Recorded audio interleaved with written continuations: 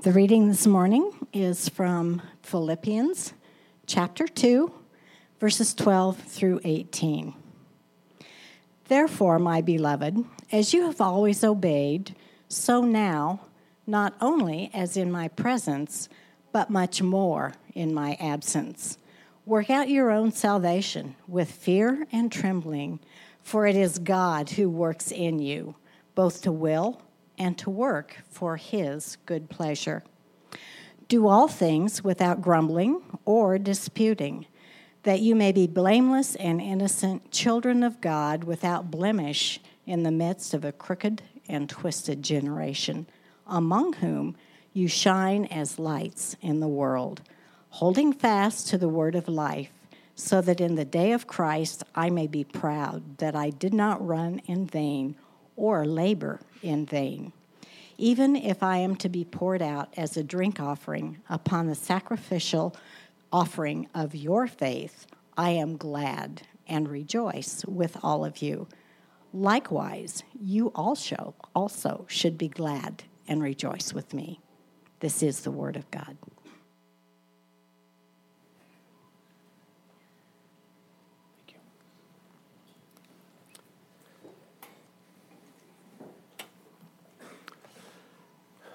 Father, we thank you for this great day to be together. God, as your children, making much of our good King and Heavenly Father. And Lord, I thank you that because, Lord Jesus, you did not consider equality with God something to be grasped, but emptied yourself, took the form of a servant in the likeness of man. Thank you that you became obedient to death, even death on a cross. And I thank you that because of that glorious truth, God, that we know not just intellectually, but with every fiber of our being, that it is well with our soul. God, it is well with our soul because of who you are. And that we serve a God who is not dead, but who is reigning and ruling, who is completing his work in each one of his children, and who is completing his mission through each one of his children, us. And God, I pray for your kindness and your grace this morning, that you would help me articulate this section of your holy and life-giving word in a way that you meant it to be proclaimed. God, I thank you for this letter that you inspired Paul to write to the Philippians. And I thank you, God, that your word is timeless, that it is for us every bit as much as it was for the Philippians over 2,000 years ago. So, God, we hang on to the promise that your word does not return void. And I pray, God, that you would just encourage us, instruct us, that we would leave here with just more hope than we came in with, knowing that we got a ruling and reigning God who is working in us to will and to work for your good pleasure. We love you. We thank you that you loved us first. We pray these things in Jesus' name. And God's people said, Amen. Good morning. Happy Memorial Day, this man-made weekend that we rejoice in, really. It's a great privilege to live in this country, and there's been men and women that have laid their lives down so that we can enjoy some freedoms that we're not entitled to, but we get to enjoy in this country. My prayer today on this Memorial Day weekend is that we would be reminded and we would remember in new and fresh ways what Christ has done for us, who we are in Christ, and what he's called us to do. And you know, as I was thinking about this passage, this section of Scripture, this sermon I've titled, Work Out What God Has Already Worked Into You. Work out what he has already worked into you. And I reflected on my own life, what has been worked into me, not as a Christian, but just as common grace, as a man, that I'm a product of what has been worked into me through DNA that has gone through the decades, the centuries. I'm a product of what has been worked into me by example. Other people have been an example to me. I'm a product of what has been worked into me by training. People have trained me. And then also my own experiences. That we're all a product of those things.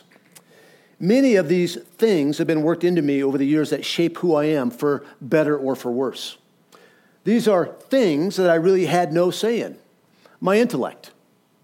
If I had something to say about that, I'd be more intelligent. My athletic ability, I had no say in that. My musical ability, I definitely had nothing to say about that because there's nothing there. The way I walk is a result of what has been worked into me through DNA, my height, my metabolism, etc.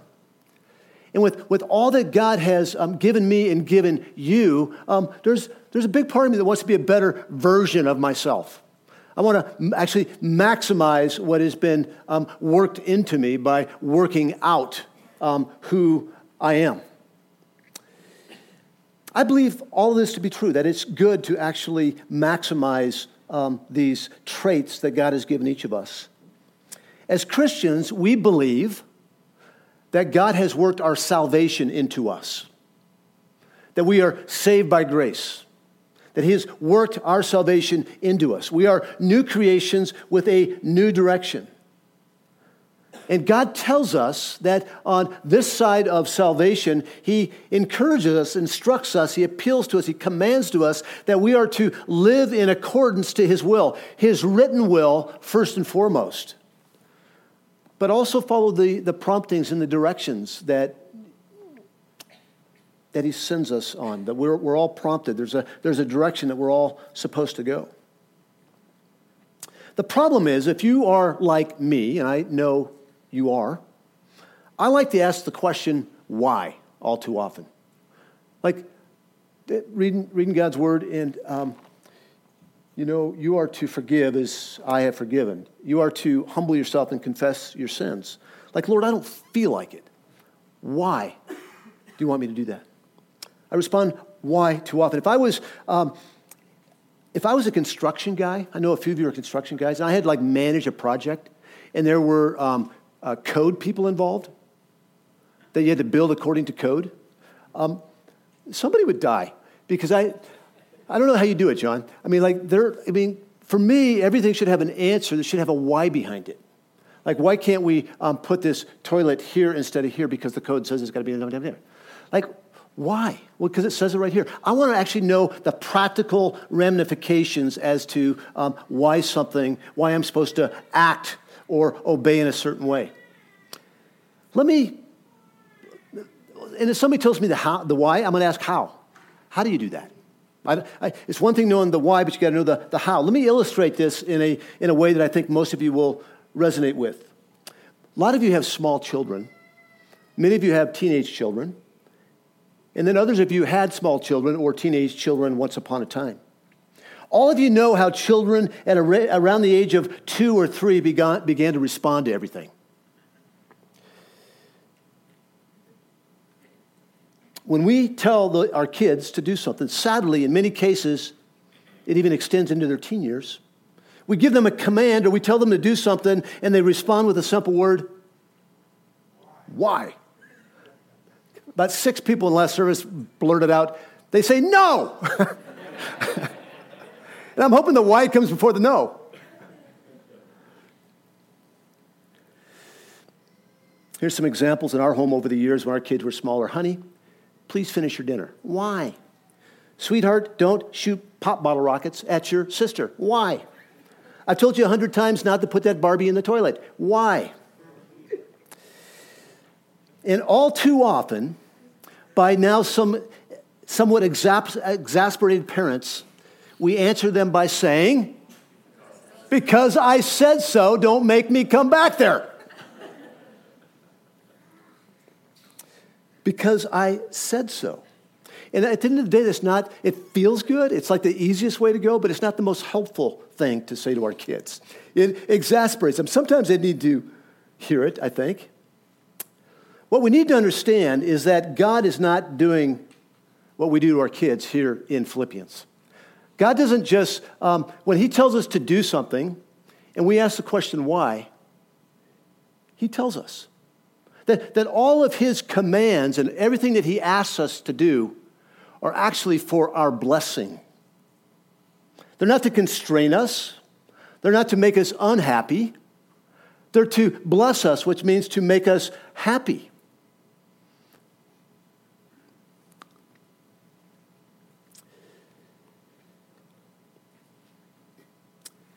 So when God asks us to do something, and we ask why, he doesn't respond with an authoritative, because I said so, just do it. He answers the why. God always gives us an answer. And most of the time the answers are found in his word. And then he doesn't stop there, because if he just gave us the why without giving us the will to want to do it and the power to accomplish it, that's exasperation. That's a tyrant, actually. And God not only gives us the why, but he gives us the will, the want to, and the power to do it. So as we look at our passage today, we're going to unpack this a little bit further. Paul says in verse 12, he says, therefore, my beloved, as you've always obeyed, so now, not only as in my presence, but much more in my absence, work out your salvation with fear and trembling. Therefore, when you see the word therefore, it means at least at some degree that what is about to be said is based upon what has preceded this passage. What is about to be said is based upon what has preceded this passage. When we see the word therefore, we've got to ask the question, what?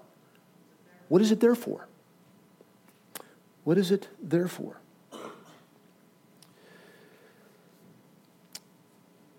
What this simple word means is that everything Paul is going to say in Philippians 2, today's passage, 12 through 18, flows out of or further explains what he has already said in the preceding verses that actually start in chapter 1, verse 27. So the therefore goes all the way back, the best I can tell in my study, back to chapter 1, verse 27. In chapter 1, verse 27, Paul said this, let your manner of life be worthy of the gospel of Jesus Christ. If you missed that message, Pastor Chris preached it and did a wonderful job on it. So I'm not going to unpack that in detail, but let your manner of life be worthy of the gospel. What Paul's talking about is obeying God. This word worthy points to the standard or measure or criterion, if you will, to which our lives are expected to conform. The world says that we should embrace a radical and independent freedom in which you can do whatever you want without regard to anyone or anything else aside from your own fleshly desires. That's what the world says. But that's not what God says. That's not what God wants or what he says in his word. Our manner of life is not to give ourselves to sinful self-indulgence, but to a lifestyle that what? Pleases God. That pleases God, edifies the church, and maximizes mission. But hear this. Don't lose sight of this. When Paul speaks of living a life worthy of the gospel, he's not saying that we become worthy of being saved by behaving in a certain way.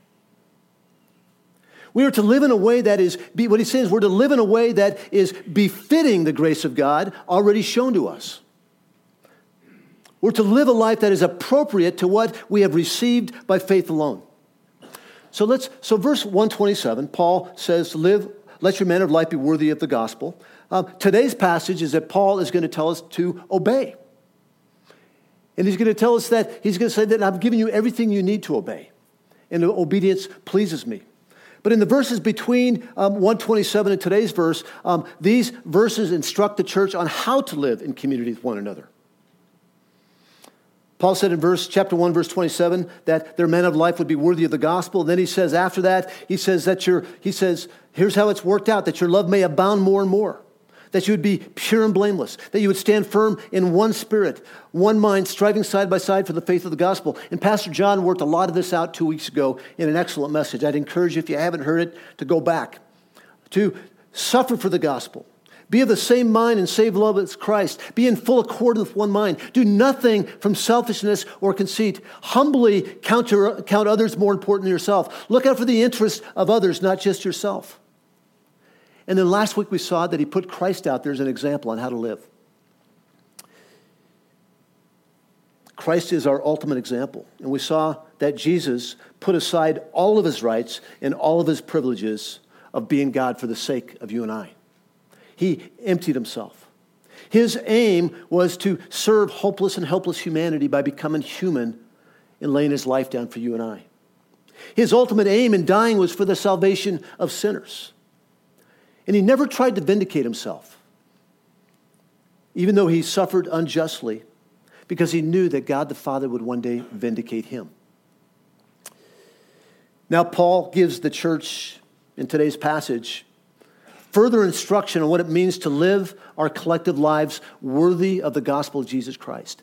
And I want to remind you right up front that the gospel is not opposed to what? Anybody remember? Working. The gospel is opposed to earning. We can't earn our salvation, but we're told all over Scripture to work out our salvation. Today, we're going to see Paul appeal to the church in Philippi and to you and I today to continue to work out what God has providentially worked into you. To work out, to live out who you already are in Christ. So here we are in verse 12. Therefore, my beloved, as you've always obeyed, now, not only in my presence, but much more in my absence, work out your own salvation with fear and trembling. We see clearly that all that Paul asked the church to do in living lives worthy of the gospel of Jesus Christ, they've always done it. He says, as you have always obeyed. He's not hammering them here. He's actually encouraging them that in his presence, they have always obeyed. Now he's encouraging them that I'm going to be gone. He says, even more in my absence, obey.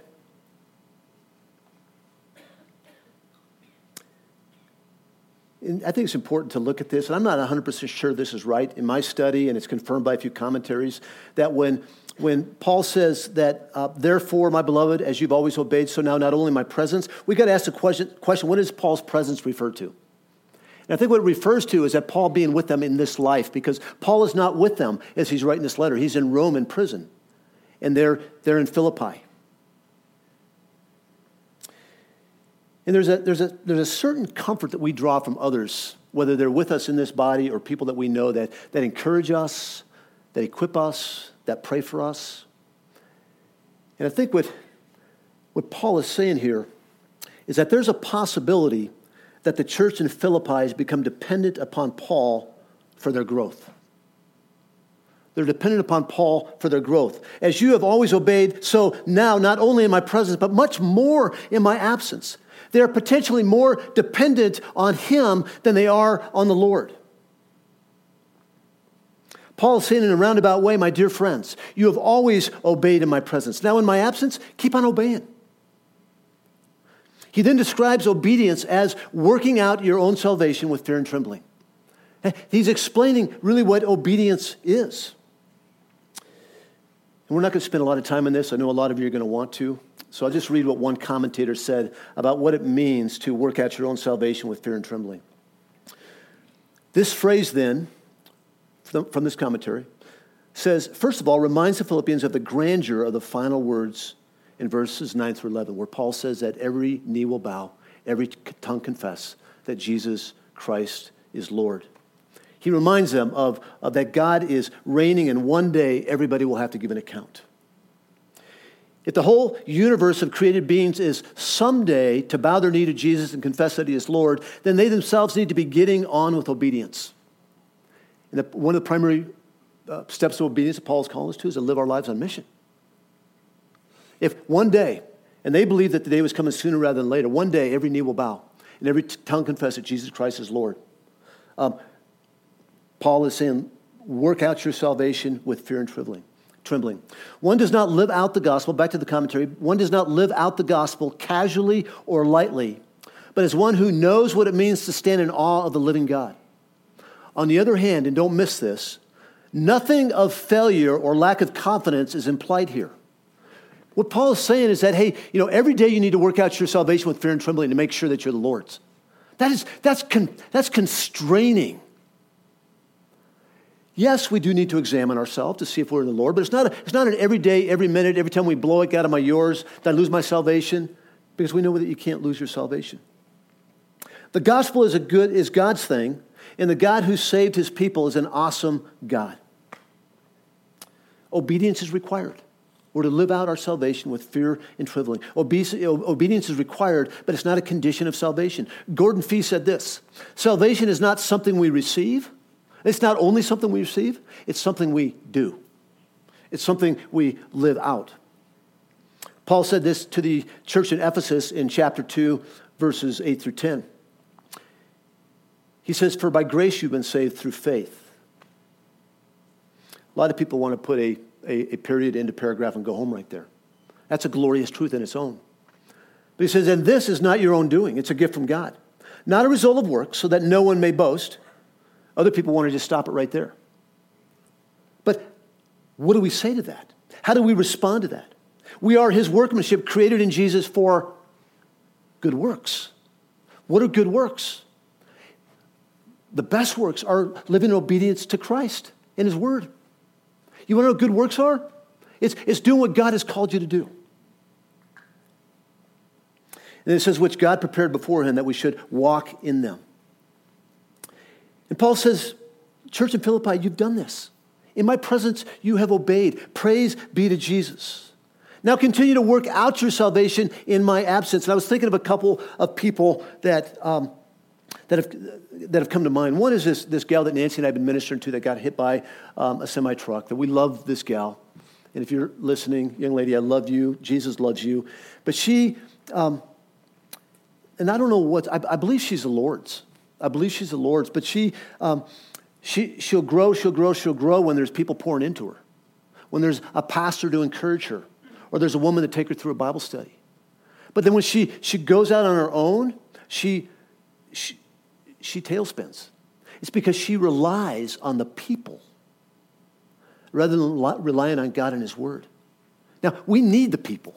We are the church and we need each other. Transformation is by the Spirit of God through the word of God in the context of the people of God, but we're never to be dependent on one another. We're to depend only upon Christ, his Spirit, and his word.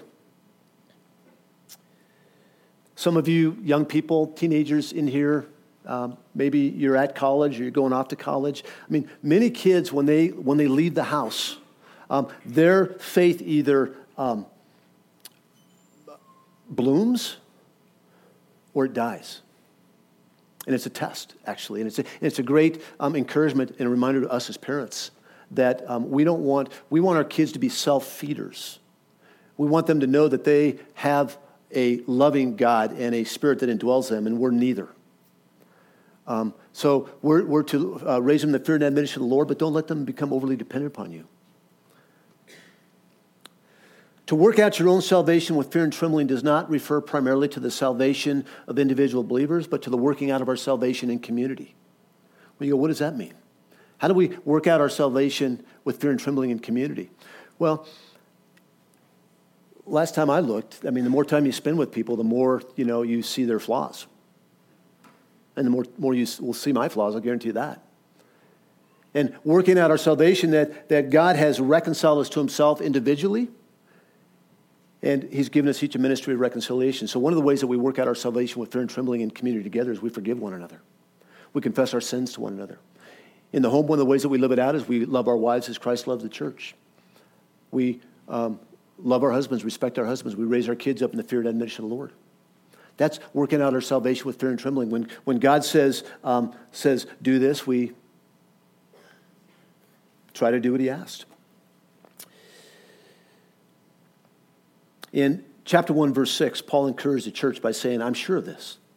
Right out of the gates, he says, I'm sure of this. Church, I'm sure of this, that he who began a good work in you will what? Will bring it to completion in the day of Christ. And what he's saying there is if you are the Lord's, if his Spirit indwells you, if you've put your faith and trust in Jesus Christ for the remission of your sins, there's nothing that can separate you from the love of God. I'm sure of this, that the work that he began in you, what? He will bring it to completion in the day of Christ. Now, Paul tells them in verse 13 that God continues to work in them. He didn't just give them an encouragement up front that I'm sure that he who began a good work in you will bring it to completion, just to encourage them. Hey, I hope you feel encouraged. It's a reality. And he talks about this reality in verse 13. For it is God who works in you or among you, both to will and to work for his good pleasure. Paul is saying, even though I may not be around forever to cheer you on, to teach you, to encourage you, God will enable you to live out these commands with joy. He will enable you. You see, our obedience actually ultimately brings pleasure to God. We talk about worship a lot. One of the things that I know Chris and I are on the same page on this is that we don't like to refer to music on Sunday morning as worship. Like, who's leading worship this morning? What does that mean? It's worship music. This is a worship sermon, hopefully. When we give, we worship. When we serve, we worship. When we obey, we worship. Romans 12:1 says this. Paul says this. He says, I appeal to you, therefore, brothers, by the mercies of God. What Paul is saying is that all the mercy that God has given you, who you are in Christ, everything he's done for you, I appeal to that. I don't command you, Paul says, but I appeal to that you present your bodies as a living sacrifice, holy and acceptable to God, which is your spiritual worship. To please God is to obey God. And God has given us everything we need to please him. That'd be a tyrant if he tells us to please him. And we don't have the resources to do it. But we do. We do.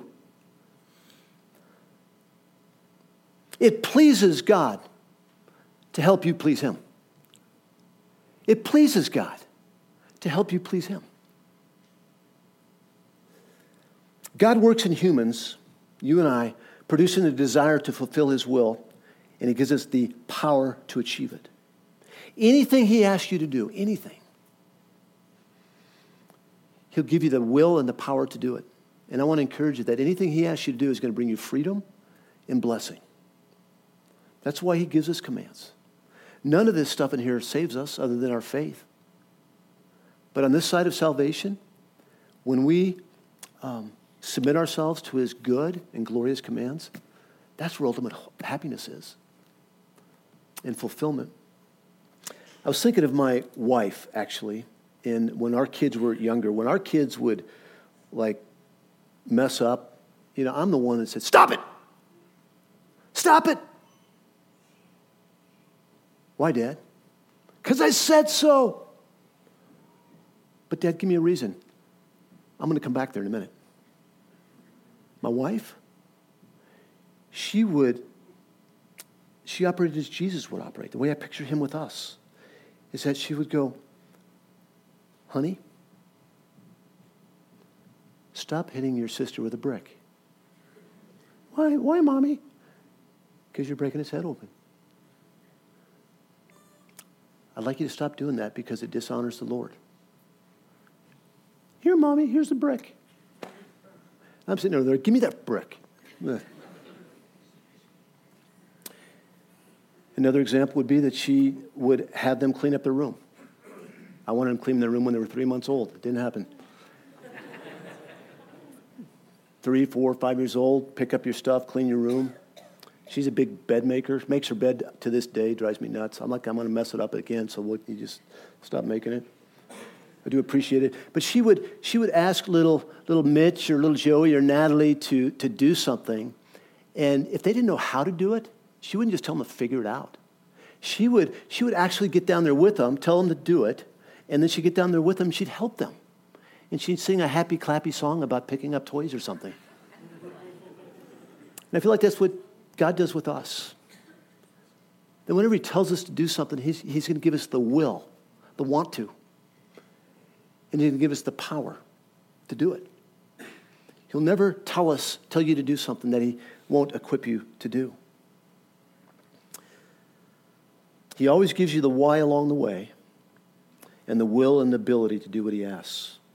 And I want to encourage you, don't let your circumstances or people dictate your obedience.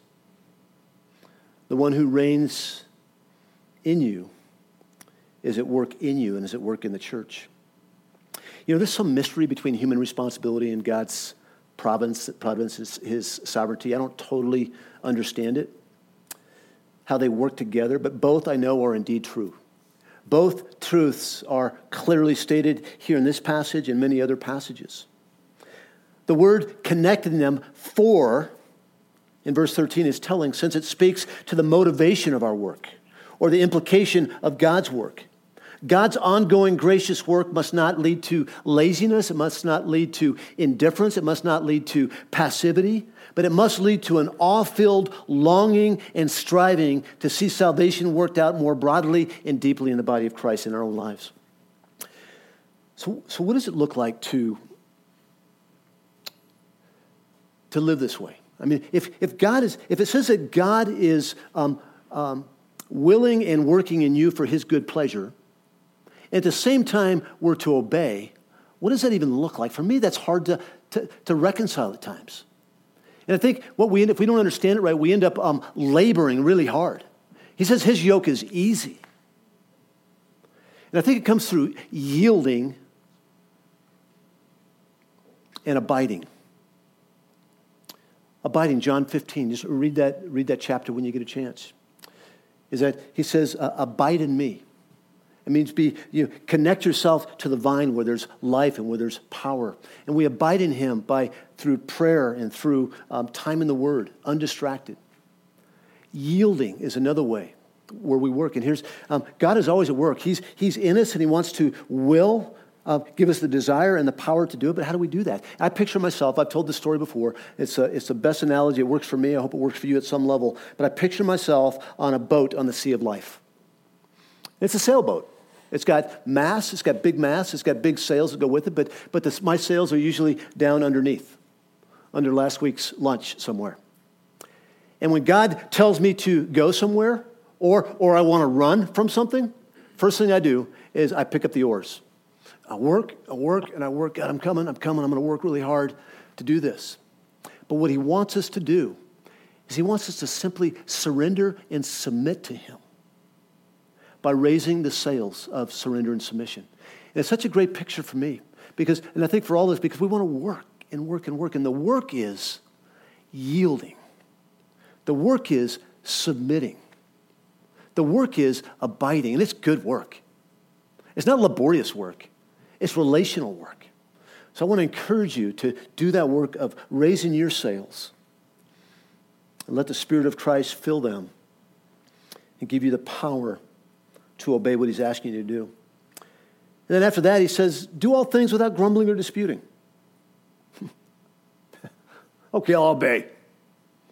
I've got to love my wife. I've got to be gentle with my kids.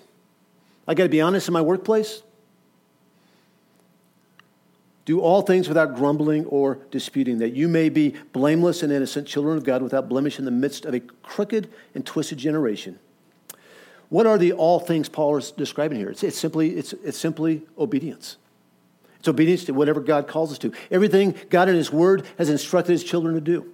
It speaks to obedience, without grumbling, without disputing, without arguing. And how do you do that? I was talking to a young man afterwards, or actually before this service, and it's like, I think he asked me how I was, and I said, man, I'm just grateful. Yeah, I don't always live in that space, but I'm just grateful. And when we're thankful, it's hard to grumble and dispute. When we're thankful for who we are in Christ, it's hard to find space to grumble. We all got something to grumble about. But when we see the big picture, we should move to a heart of thankfulness. Because I think thankfulness actually leads to obedience. In this passage here, it's not a threat that one day we will be standing before God and we must be without blame and we must be innocent. See, verse 15, if you read it in that vein, it says that you may be blameless and innocent children of God, without blemish in the midst of a crooked generation. God, we're going to sin. We should strive not to sin, but we are going to sin. The point is, we are already unblemished and without fault. We are already, if you go back, if you look at this very carefully in verse 15, it says that you may be blameless and innocent, insert, you are children of God without blemish in the midst of a crooked and twisted generation. That you are without fault. If you put your faith and trust in Jesus, he has taken all of your fault upon himself. He's taken all of your sin, and he has clothed you in his righteousness. That the Father sees you as without fault. And the point is that you and I, who have put our faith and trust in Jesus Christ, that we are unblemished. So he's telling us here, live in a way that pleases God, who gives us everything we need to please him. You see, some of us are striving to live obedient lives because you have to, or because someone told you, is holding your feet to the fire. Accountability. Accountability is not a bad thing. I need more accountability in my life. But that's not Paul's point here. He's saying, work out what God has already worked into you. Work out who you already are. Work it out. Work it out. Surrender, submit, abide. You are his children without blemish, and as a result of faith in Jesus Christ for the forgiveness of your sins, you are his. So what? Now what? Live this way. Be blameless and innocent. Work out what God has already worked in. Be holy as God is holy. Live holy as you are already holy. Christians are his faultless children.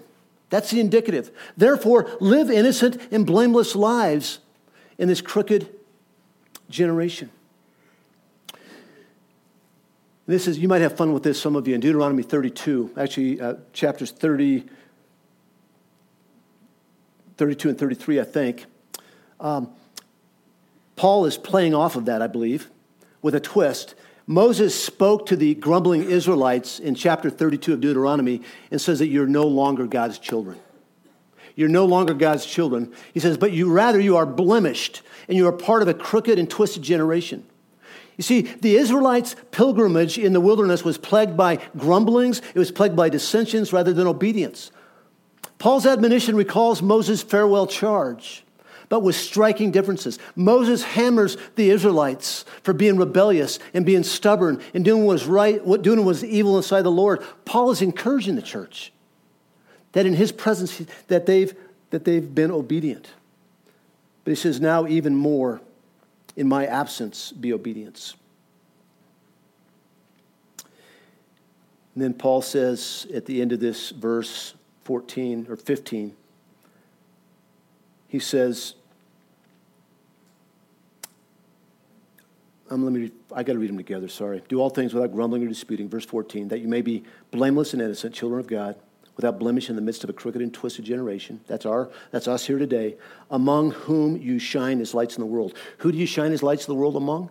This twisted generation. This lost and broken world. Jesus said something similar in Matthew 5, 14 through 16. He says, you are the light of the world, Christian. A city, church, a city set on a hill cannot be hidden. Nor do people light a lamp and put it under a basket, but on a stand. And it gives light to all the house. In the same way, let your light shine before others so that they may see your good works. What's your good works again? It's your obedience. It's serving other people. It's whatever God's called you to. It's an obedience to his word and what the Spirit of God is leading to. So that they could see your good works and give glory to your Father who is in heaven. Isaiah said something similar in Isaiah 42. He says, I am the Lord.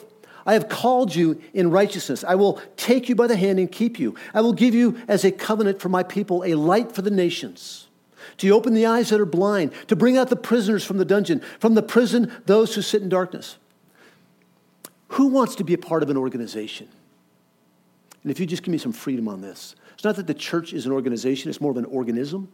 But who wants to be a part of an organization, a corporation that you're interviewing for, that all the people that are interviewing you, the other employees, are grumbling, they're disputing, and they want to do nothing that their boss tells them to do? Who wants to be a part of that?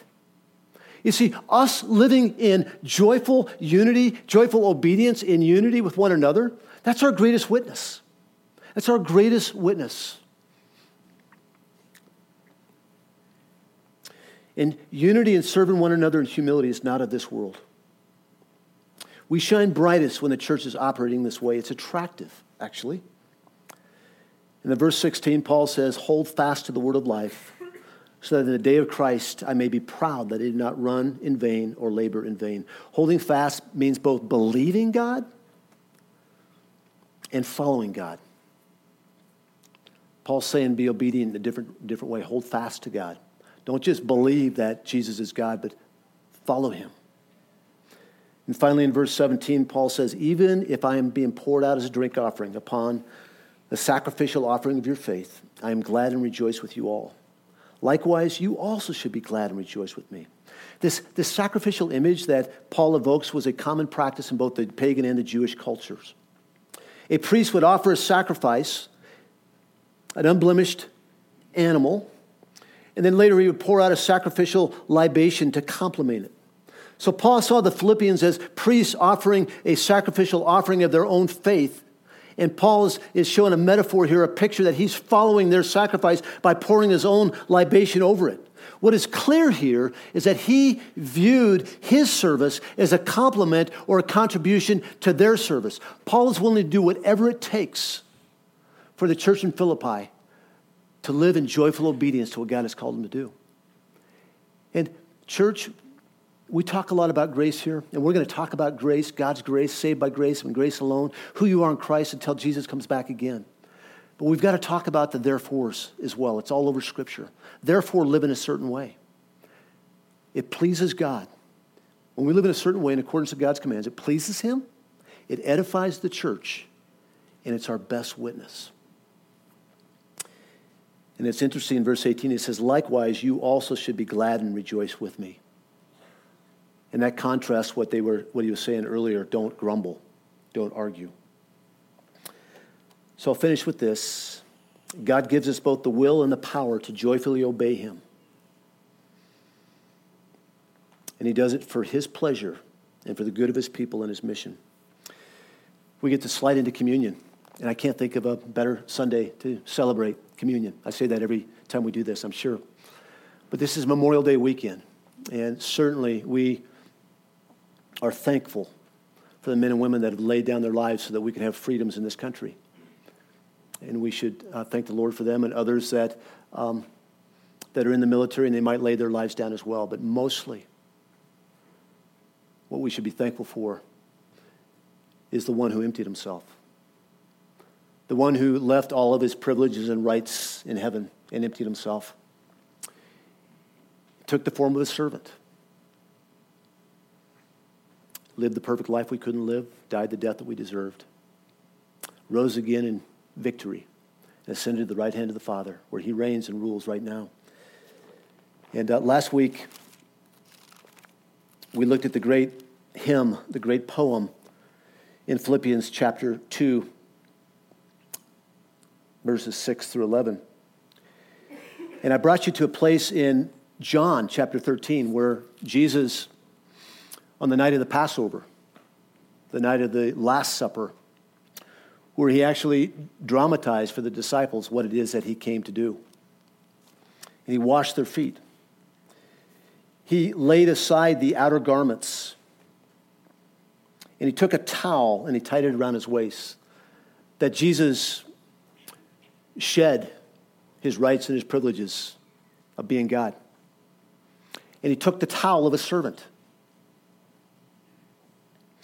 And then He poured water into a basin and began to wash the disciples' feet and to wipe them with the towel that was wrapped around Him. And then when He had washed their feet, He put on His outer garments and resumed His place, a picture of Him being done with His work on earth and ascending to the right hand of the Father where He continues His work. So I want to, if you would just come up and take the elements, the bread and the juice, and go back to your seats, and then I'll come back up and we'll take it together. But I want to encourage you, don't be in a hurry. I'd love to do this every week. I'd love to do this every day, actually. A reminder of what Christ has done and who we are in Christ. And as you're just contemplating before you come up here, ask Him, God, where is it in me that you need to will and to work for your good pleasure? Thank you for saving me by grace. Thank you that there's nothing that I did. But God, how do you want to work out my salvation in me?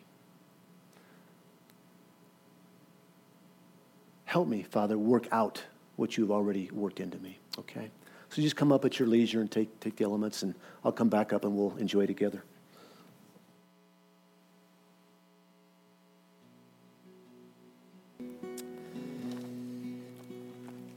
After He had washed the disciples' feet, they ate the feast, the Passover feast.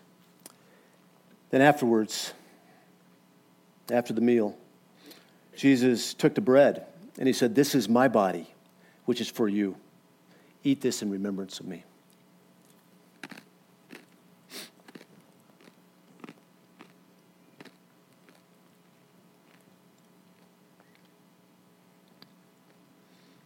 At the same time, or same way, he also took the cup after supper, saying, "This is the cup of the new covenant.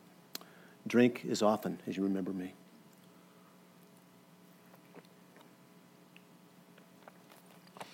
Father, thank you for this great day to be together with these saints. Thank you, God, that you are present with us. Grateful, God, that you never leave us alone. Thankful for the body of Christ. God, thank you for that you didn't just save us individually to ourselves, but you saved us unto your body, that we're part of something bigger. And I thank you, God, that you truly have given us everything we need for life and godliness. And Lord, I just pray that that the enemy would not steal any seeds of encouragement or hope that you want to give your people here this morning. God, I thank you that in our imperfections, you are perfect. I thank you, God, that you actually see us as perfect, Father, that you, because of the Christ's righteousness that we've been clothed with, that we will never be judged because Christ was judged. And Lord, I just pray that those beautiful gospel truths would compel us, would motivate us to work out by your strength and by your grace, which you have already worked into us. So God, we're eternally grateful. May you be pleased by the sacrifice of our lives and the meditations of our heart. We pray all these things in Jesus' name. Amen.